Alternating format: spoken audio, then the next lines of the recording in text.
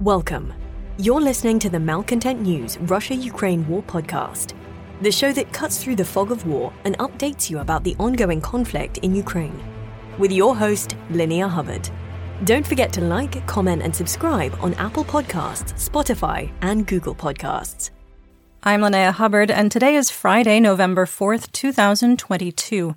It's been 3,173 days since Russia occupied Crimea on February 27, 2014, and 254 days since the large-scale invasion of Ukraine began.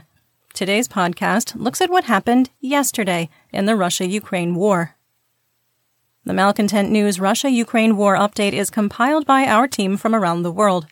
Today's report includes information from direct contacts in Ukraine and their proxies, Russian Ministry of Defense reports, the General Staff of the Armed Forces of Ukraine reports, Operational Command South of Ukraine, open source intelligence, our in-house team of analysts and geolocation experts, and pro-Ukrainian and pro-Russian mill bloggers and social media accounts with a track record of trying to be accurate. We have one mission: to report the truth, because the truth matters.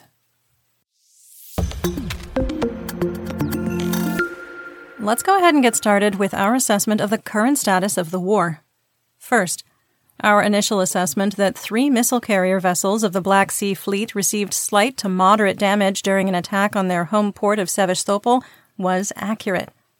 Second, our assessment that Russia's accusation that Ukraine is preparing to use an improvised nuclear weapon as baseless was also accurate, with the International Atomic Energy Agency completing the requested inspections and finding no activity. Third, we assess terror attacks on civilians and civilian infrastructure will continue across Ukraine. Fourth, we assess that the Russian military within Ukraine is combat ineffective and is only capable of mounting effective defensive operations. Fifth, we assess that the Russian Ministry of Defense is using recently mobilized troops for disorganized ad hoc attacks, wasting military resources on pointless offensive operations in the Donetsk Oblast. Sixth, we maintain that the so-called evacuations in Kherson have taken a dark turn and appear to be an organized genocide against the Ukrainian people. Seventh, we maintain that Russian forces will retreat from the west bank of the Dnipro over the next 3 to 7 weeks. Eighth, we maintain that the private military company Wagner Group is spread too thin due to its expanding role in the Donetsk Oblast and the revelation of crippling battlefield losses. Ninth, we maintain that although the weather has improved in central and western Ukraine, Rasputitsa will continue to slow down combat operations for both belligerents. 10th, we maintain that Ukraine holds the battlefield initiative, forcing Russian troops to remain in a defensive posture. 11th, we assess that the mobilization of 300,000 troops has not significantly improved Russian combat strength and exposed the training, logistical, and supply problems within the Russian Federation. On top of that, the new Mobics are suffering from catastrophic losses. And finally, we maintain that Russian forces in Belarus remain a credible threat, and that an invasion of western Ukraine is possible in the next 35 to 65 days.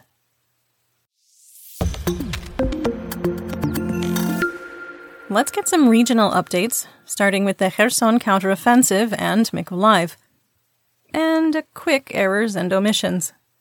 So yesterday we reported that 6 rail cars carrying fuel were destroyed in a likely rocket attack fired by HIMARS near Chornobaivka. The reports of fuel storage being destroyed near Chornobaivka were accurate. On November 3rd, 2 videos emerged showing a fuel dump outside of Russian-controlled Snichurivka under attack by Ukrainian forces. Both videos showed a BLEVE, that's BLEVE, boiling liquid evaporative vapor explosion, which would be more consistent with a rail car exploding. Neither video released yesterday provided enough resolution to confirm that the fuel storage in Snichurivka was held in railroad cars. This may come across as pedantic, but the truth matters. Even the little truths. As always, we thank you for your understanding as we cut through the fog of war. The General Staff of the Armed Forces of Ukraine, or GSAFU, Operational Command South, or OCS, and the Russian mill bloggers and news sources we follow did not report any ground fighting in the Kherson Oblast. The Russian Ministry of Defense made an unsupported claim that Ukrainian troops attacked Russian positions near Ishenka, Borozhenske, Sukhanova, and Milova. Ukrainian social media accounts claimed that Mala Silemenucha had been liberated on November 3rd. As we had previously noted, the town was liberated 6 weeks ago, and there has been no change in status. Russian sources claimed that Ukrainian positions in Posad Pokrovsk and Luch, northwest of Kherson, were heavily shelled. OCS reported the Ukrainian Air Force completed 4 airstrikes, while ground forces executed 167 fire missions. The Ukrainian Air Force focused on suppress and destroy enemy air defense missions, destroying Russian anti-aircraft positions, and a concentration of Russian equipment located in a hangar. It is probable that that refers to the strike in the Bereslav Rayon. Artillery fire destroyed 2 Russian ammunition depots near Snichurivka. The Russian MOD claims their Air Force destroyed a Ukrainian S-300 anti-aircraft launcher in Vysunsk without any evidence. The Kherson shipyards, where Russian forces have been accumulating and staging equipment, were attacked by rockets fired from HIMARS.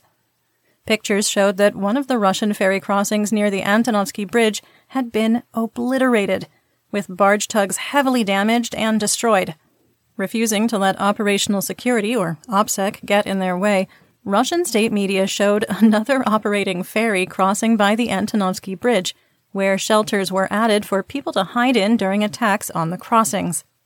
The situation in Kherson is somewhat chaotic, with significant signs that Russian forces are withdrawing from the city, while preparations for urban warfare are conducted simultaneously. Russian forces continue to sink pleasure craft and other boats at the river port for the 2nd day in a row. There were reports that Russian troops had abandoned multiple checkpoints in Kherson and the suburbs to the west and northwest. Kherson Deputy Mayor Kirill Stremusov added to the confusion, stating that Russian forces would, quote, most likely pull back to the left bank of Kherson by the end of November, and that residents of the city should, quote, leave. He later added that the withdrawal was not certain, but, quote, most likely. Stremusov later appeared on the east bank of the Dnipro in another video reporting on the people who remained in Kherson. In the city of Kherson, military vehicles drove through the streets, telling people that the Ukrainian army was approaching and residents were in, quote, imminent danger. Russian propagandist Sasha Katz claimed that no checkpoints had been removed from Kherson while driving north of the city. The video, which was a little longer than a minute, was done at highway speed and never showed a Russian checkpoint. A social media video recorded the sound of cheering and clapping Ukrainians on a bus that passed through an abandoned Russian checkpoint. Russian troop rotations continued, with poorly trained and equipped Mobics continuing to arrive. Russian forces blew up a pedestrian bridge that crosses the Inulets River near Snichurivka that connects to Russian-occupied Vasilivka. It was one of the last intact crossing points that Russia controlled. Extensive looting, robberies, and kidnapping continued on both sides of the Dnipro. Some assessment here. There are no indications that Russian VDV forces in Snichurivka, Bruskinsky, and Milova, and Russian naval infantry forces west of Kherson have started to retreat or are being replaced by undertrained Mobics. The destruction of the pedestrian bridge negates the possibility that Russian troops could retreat from Snichurivka across the Inulets and use the river as a natural defensive boundary. We continue to believe that Russian forces will leave the west bank of the Dnipro River within the next 3 to 7 weeks. Logistics and supply are slowly choking off the ability of Russian ground forces to conduct counter-battery and artillery strikes. On the east bank of the Dnipro, Russian sources reported the administration building in Khola Pristan was completely destroyed in a rocket attack by HIMARS. Ethnic cleansing under the guise of martial law and Russian security continued along the Dnipro unabated. The Russian MOD continued targeted attacks on the Ukrainian power grid, forcing the South Ukraine nuclear power plant near Mykolaiv to reduce power to Reactor 1 by 50%. Russian attacks in other parts of Ukraine knocked out one of 3 750 kilovolt lines connecting the plant to the Ukrainian power grid. The reduction in output was taken as a safety measure. At least one Russian S-300 anti-aircraft missile used for a ground attack struck the port in Mykolaiv, destroying a terminal leased by a Chinese company and 17,000 tons of food-grade sunflower oil awaiting export, valued at $26 million. There were no reports of casualties, and at the time of recording there had not yet been a statement made by the Chinese government. A second round of S-300 missiles struck Mykolaiv overnight, causing damage to warehouses holding grain and parked cars. Let's move on to Dnipropetrovsk and Zaporizhzhia. The International Atomic Energy Agency, or IAEA, released a statement on the status of the Zaporizhzhia nuclear power plant that confirmed our report yesterday that the plant had lost connection to the power grid and had been forced to operate using diesel generators for internal power. The very same 750 kilovolt power line that forced a reduction of power output at the South Ukraine nuclear power plant resulted in the power loss at ZNPP. The IAEA inspectors were told there were 2 faults in the line 50 to 60 kilometers away from the facility in Enerhodar. Repair work on the 330 kilovolt line was ongoing. Russian drone and missile strikes on the Ukrainian electrical grid have specifically targeted the 330 kilovolt infrastructure on a nationwide scale. IAEA Director General Rafael Grossi said, quote, "This is an extremely concerning development that again demonstrates the plant's fragile and vulnerable situation. Despite the best efforts of the plant's courageous staff to stabilize the external power situation in recent weeks, the Zaporizhzhia nuclear power plant has again lost all access to off-site electricity. For now, it receives the power it needs from the on-site diesel generators, but this is clearly not a sustainable way to operate a major nuclear facility. Measures are needed to prevent a nuclear accident at the site. The establishment of a nuclear safety and security protection zone is urgently needed." End quote. Director Grossi did not provide an update on creating a demilitarized zone around the plant, nor is there any information on the kidnapped Energoatom employee who has been in Russian custody for 3 weeks. The IAEA did not validate Russian claims that the plant and the area immediately around it had been shelled for the last 2 days. Energoatom did report that up to 30 mines had been triggered around the plant during the last 3 months due to dogs, foxes, and wild boars. A major fish kill in the plant's cooling ponds was caused by the water temperature dropping below 13 degrees Celsius. Just a little note here, fish will frequently gather around the coolant outlet areas of thermal power plants to take advantage of the warmer water at the outlets and the food it attracts. The current inspection team with the IAEA has completed its 4-week mission and was replaced with a new team of 4. The rotation happened without incident, and the previous inspection team safely crossed into free Ukraine. Russian forces launched another wave of Iranian-sourced Shahed-136 kamikaze drones over Dnipropetrovsk. Officials reported that all 8 drones were shot down in the Nikopol district. Nikopol, Marhanets, Chervonohrivka, and Mirova were struck by artillery and Grad rockets fired by Multiple Launch Rocket Systems, or MLRS. At the time of recording, there were no reports of serious damage or injuries. Russian forces launched a barrage of S-300 anti-aircraft missiles used for a ground attack on several towns in free Zaporizhzhia.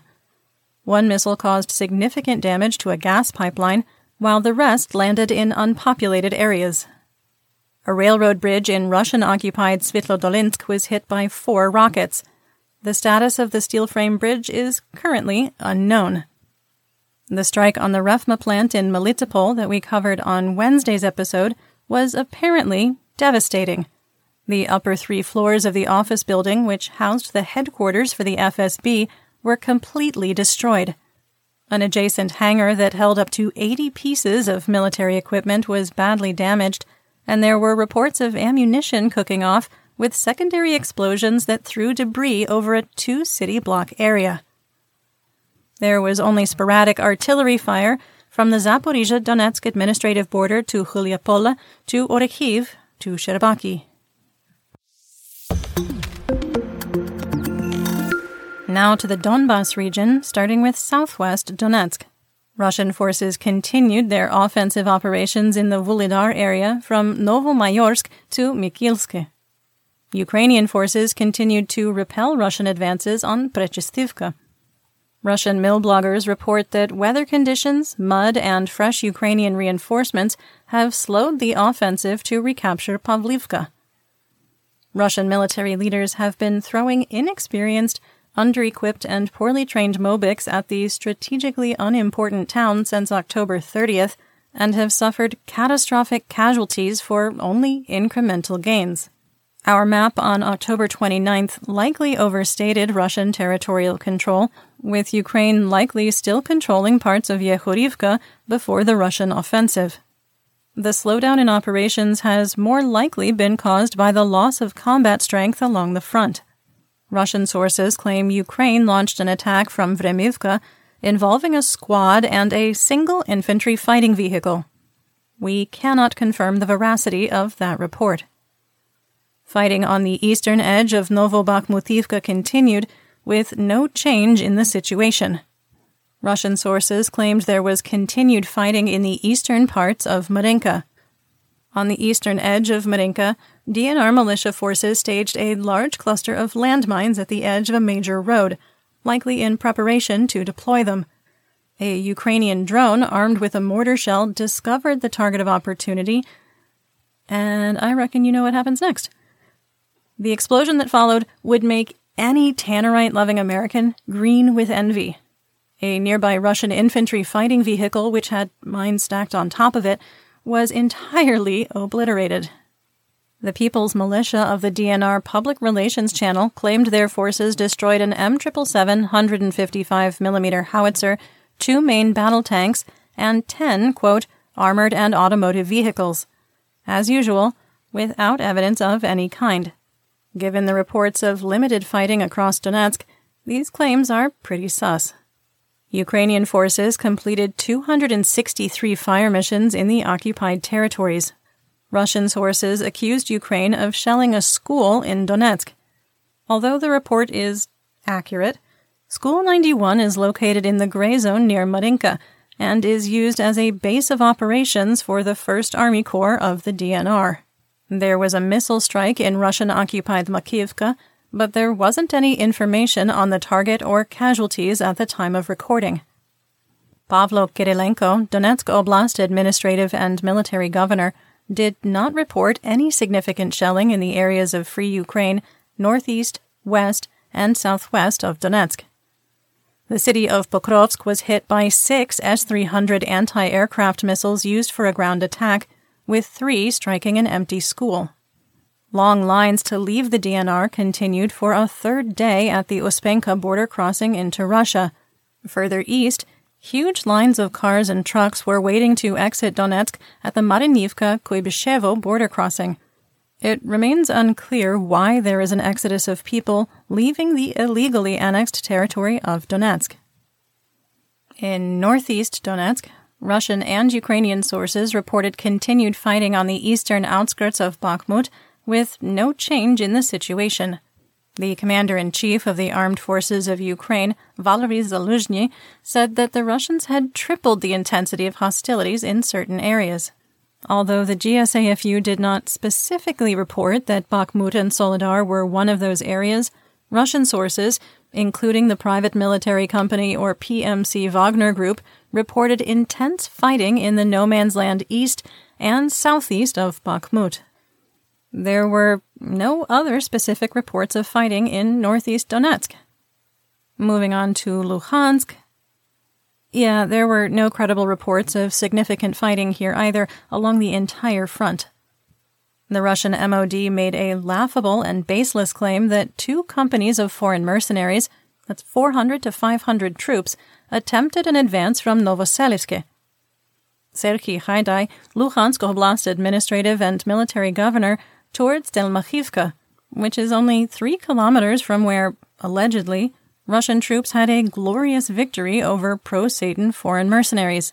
Or, oh wait, no, is it pro-Nazi? Oh, sorry, no, they were NATO troops. Cut me some slack, okay? It's really hard to keep up with Russian propaganda. Haidai met with Ukrainian troops and local residents who didn't mention foreign mercenaries.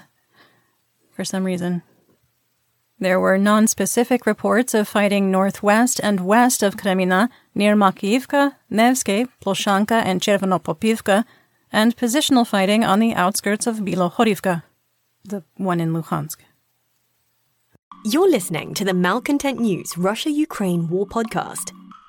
Our team of journalists, researchers, and analysts is funded by readers, listeners, and viewers just like you. To support independent journalism, please consider becoming a patron. You can find us on patreon.com/Malcontent News. Moving on to the Kharkiv region. There was no significant fighting reported in this region either, but Russian mill blogger Real Colonel Z wrote one of the most amazing pieces of Russian fanfiction we've ever read. According to the Telegram channel, 3 missiles struck the Kumanar plant in Kharkiv, where M30 and M31 rockets for the HIMARS systems are manufactured. Someone needs to tell the tankies and vatniks on Twitter that Raytheon no longer makes rockets for HIMARS. See, because it came from a trusted Russian source in their eyes, it certainly must be true. So, a quick note here. It's not true. It's not at all true. The rockets for HIMARS are made in Camden, Arkansas in the United States. Not in Kharkiv. In the Chernihiv and Sumy region, Dmytro Zhivitsky, Sumy Oblast administrative and military governor, reported the hromadas of Bilopilia, Esmen, Znobnovhorodsk, Krasnopilia, Shalechin, Yunakivka, and Seredina Buda were hit by artillery, mortars, rockets, and drones fired from across the Russian border. The Bilopilia area was hit by almost 50 mortars, damaging the local cultural center, homes, and a farm. One house caught fire after the attack. There was a small border skirmish in Khotin, with Ukrainian border guards and Russian troops briefly exchanging small arms fire without casualties. In the Black Sea, Crimea, and Odessa region, open-source intelligence has completed an analysis of the available videos, photos, and satellite imagery after the attack on the Black Sea Fleet in Sevastopol.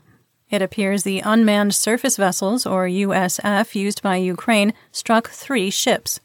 Because the blasts were above the waterline, the damage was believed to be minimal. The Admiral Grigorovich-class missile frigate Admiral Makarov was likely struck at sea, while the Admiral Essen was hit at its dock. A third Krivuk-class frigate was also struck.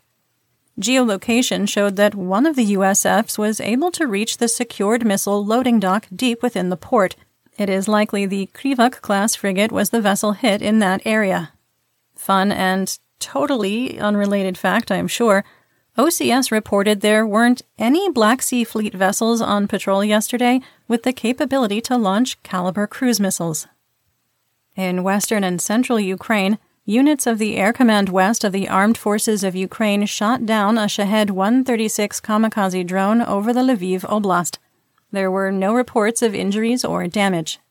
Moving on to the Russian front, it has been almost a month since the Kerch Bridge was severely damaged in an explosion, and repair work continues. Russian engineers have finished removing the destroyed road deck of the eastbound lanes. One of the cranes involved in the repair efforts appears to be a recently stolen piece of Ukrainian infrastructure. How do we know, you might ask? Because it's painted in the blue and yellow of the Ukrainian flag. Russian officials have finally admitted that the road bridge is only lightly used and is closed to civilian traffic. Since the tracks were cleared, only 16, quote, light trains have passed through the damaged rail section. Full repairs are not expected to be completed until July 2023. Russian sources reported that the border town of Butki in the Belgorod Oblast and Tietkino in the Kursk Oblast were shelled by Ukrainian forces. A Russian firebase that has shelled Sumy Oblast for months is located in Tietkino, and both belligerents frequently trade artillery and mortar shells. Let's talk about developments theater-wide and outside Ukraine. The IAEA concluded Ukraine is not producing dirty bombs after completing its inspection of 3 locations in Ukraine. Inspectors visited the Institute for Nuclear Research in Kyiv, the Eastern Mining and Processing Plant in Zhovtikody, and the Production Association Pivdeny Machine Building Plant in Dnipro, after a request by Ukrainian officials in compliance with the Budapest Memorandum. IAEA officials said they had full cooperation from Ukraine and unfettered access to all facilities. Director General Grossi said, quote, "Our technical and scientific evaluation of the results we have so far did not show any sign of undeclared nuclear activities and materials at these 3 locations. Additionally, we will report on the results of the environmental sampling as soon as possible." End quote. Ukrainian President Volodymyr Zelensky applauded the findings, saying, quote, "The only dirty things in our region right now are the heads of those in Moscow who, unfortunately, seized control of the Russian state and are terrorizing Ukraine and the whole world." End quote. At the time of recording, Moscow had not made a statement about the IAEA findings. We're guessing that the inside voice is like somewhere between "curses, foiled again," and "blyat."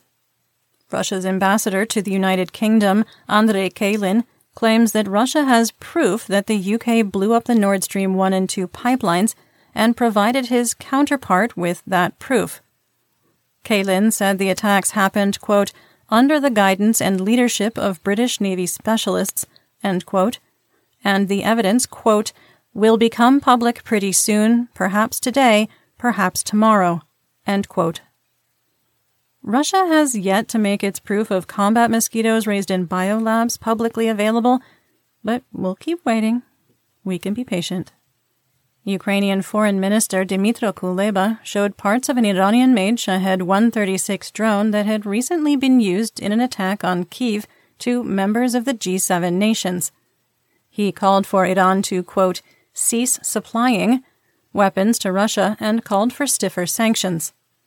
After the meeting, Iran repeated its claims that it was not supplying Russia with drones and offered to do a joint investigation. The Iranian Ministry of Foreign Affairs advised the Ukrainian party to stay realistic and, instead of publishing alleged false accusations against Tehran, seriously consider a constructive proposal to hold a bilateral expert technical meeting once Kyiv may provide evidence. General Atomic reported the Pentagon has approved providing Ukraine with MQ-9 Grey Eagle UAVs. The MQ-9 is not a kamikaze drone and is capable of carrying Hellfire missiles. The report in Janes did not provide many details, with a spokesperson from General Atomic saying they didn't want to undermine the progress made by providing too many specifics. The Grey Eagle drones were originally committed to Ukraine in July, but Pentagon watchdogs raised concerns about the technology falling into Russian hands if a drone were to be shot down. Speaking of shot down, let's talk about Russian mobilization. The British Ministry of Defense validated our assessment that recently deployed Mobics are ill-equipped, have little impact on the battlefield, and are being slaughtered at an unsustainable rate. British Defense Intelligence reported that since mid-October, Russian forces are losing over 40 armored vehicles a day, the equivalent of an entire combat battalion. Over the last half of October, the loss of the equivalent of 15 battalions equals the destruction of an entire army. Mobics have to operate much older BMP-1 infantry fighting vehicles and MTLBs, initially designed in the 1950s. Mobics have taken to calling the outdated military hardware aluminum cans. The Defense Intelligence Agency also validated our earlier report that Belarus provided up to 100 main battle tanks to Russia for use in Ukraine. Officials in Karelia Federal District admitted that the commissariat has continued mobilization in defiance of the order from the Kremlin. Artur Parfenchikov claims that another round of mobilization is required because so many illegally mobilized residents are being sent back to their homes and they have to fill the gap. Officials claim that as of November 2nd, no more summons would be issued. Residents of the Kabardino-Balkaria Federal District also reported that mobilization continued, including people being conscripted off the streets. In Khanty-Mansiyski Autonomu Okrug, State Duma Deputy Maxim Ivanov reported he had received 146 appeals from Mobics sent to Ukraine without proper training or equipment. Ivanov called the situation, quote, unacceptable, and had reached out to Russian Minister of Defense Sergei Shoigu. The deputy commented, quote, what benefit will an untrained guy bring, for example, at a checkpoint near Donetsk? Probably the minimum, end quote. Quick editor's note here. In our analyst community, we call untrained Mobics speed bumps, because they really only slow the ongoing Ukrainian offensives, they do not stop them. In the Pskov Federal District, locals report that Mobics are receiving no support or training. Under Governor Mikhail Vedernikov's declaration that mobilization had been completed, a woman wrote that the Mobics in the community are homeless, freezing, sick, and have no equipment. The Russian conscripts claim they are appealing to any authority they can think of while receiving no help. In Perm, Mobics living in poor conditions are dealing with an outbreak of lice at the training center in Elani. State Duma Deputy Ivanov visited the facility personally and had portable showers deployed. Ivanov claimed he saw no evidence of a lice outbreak, but officials are bringing in barbers to provide haircuts. At the very same training center, Mobics also complained they are receiving no training. Conscripts reported they repeatedly marched to the gun range in groups of 100, where less than a third fired any weapons. Then they are told they have run out of ammunition and march back. They also reported that when they were sent to the grenade range for practice, there were no grenades to throw, and after waiting for 2 hours were sent back to their barracks. In the Karma Federal District, officials have received over 3,000 appeals from relatives of Mobics who have not received promised payments and state aid. Some families' needs are as basic as receiving the firewood government officials promised. In Chermyanka-Bilgorod, up to 350 drunken Mobics arrived at the train station for so-called training and were not met by any military officials. The agitated conscripts became uncontrollable, creating an emergency situation and overwhelming military police. Local officials have asked for the Russian National Guard to be deployed at the station for future arrivals. On VK, the Russian equivalent to Facebook, residents of Bilgorod reported that a Mobic who was sent to fight in Ukraine on October 8th, 2 days after conscription, died on October 18th. Posts said, quote, he was mobilized on September 24th to a motorized rifle company in the Voronezh region in the city of Boguchar, where he spent a week. On October 8th, he was sent to Luhansk. End quote. And, quote, why do they say that they are sent there to the training ground for training and the guys die on the front line? End quote. 2 more Russian lieutenant colonels and a full colonel were killed in action in late October. Lieutenant Colonel Kardashev Ivan was a battalion commander and was killed on October 20th. Retired Lieutenant Colonel Zange Vyacheslav Mikhailovich, a pilot with PMC Wagner, was killed after the Mi-8 helicopter he was flying was shot down. It was unclear if he was behind the controls of the Mi-8 chopper shot down outside Berestova in Donetsk last week. Colonel Bespalov Andriy Pavlovich was also killed in action, although his in memoriam on VK did not provide additional details. Let's move to assessment here. Sharp-eared listeners may have caught in our daily assessment that we moved the Russian military from combat destroyed to combat ineffective. We made the change because of the presence of 87,000 Mobics. Even if Russia is losing up to 1.5% of them a day, their presence has slowed Ukrainian offensive operations. However, the Mobic forces have demonstrated in Kherson, Donetsk, Kharkiv, and Luhansk that they cannot carry out successful offensive operations because of poor training, a lack of equipment, no leadership, and the Russian Ministry of Defense still using reinforcements for ad hoc attacks. Honestly, almost no amount of troops will change the battlefield situation unless the Kremlin addresses the systemic problems within the Russian military. And that will never happen as long as Sergei Shoigu is the Russian Minister of Defense. According to Russian President Vladimir Putin, though, all is going to plan. In our War Crimes and Human Rights segment, we discuss events that might be upsetting to hear about. There is no graphic detail in today's report, but if you are sensitive to descriptions of human rights abuses, please feel free to skip ahead to the next segment. Timestamps are in the description. Russia and Ukraine did another prisoner of war swap. 107 POWs from each belligerent were exchanged. 6 officers and 101 enlisted men were swapped, including 74 Azovstal defenders. The Russian Ministry of Defense reported 107 soldiers were returned and will soon be sent to Moscow. The Russian Duma criminalized surrendering in September, punishable with up to 10 years in prison. Residents of Mariupol waited in line for hours to receive electrical heaters, despite large areas of the city having no power since the March siege. After waiting for hours, many left empty-handed. Russian officials had initially promised to open warming centers throughout the city for the winter heating season, and never delivered the infrastructure. Residents who got a heater were told they couldn't use any other electrical devices or appliances when running it. Russian officials have started filtration in Pisky, in Luhansk. 30 Ukrainians were detained as part of the sweep.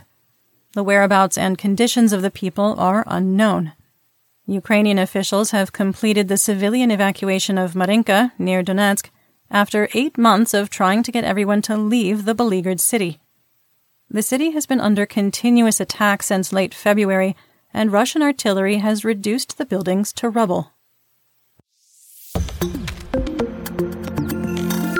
In geopolitical news, President Zelensky and Moldovan President Maya Sandu had a telephone conversation about the Russian missile that crashed into her nation.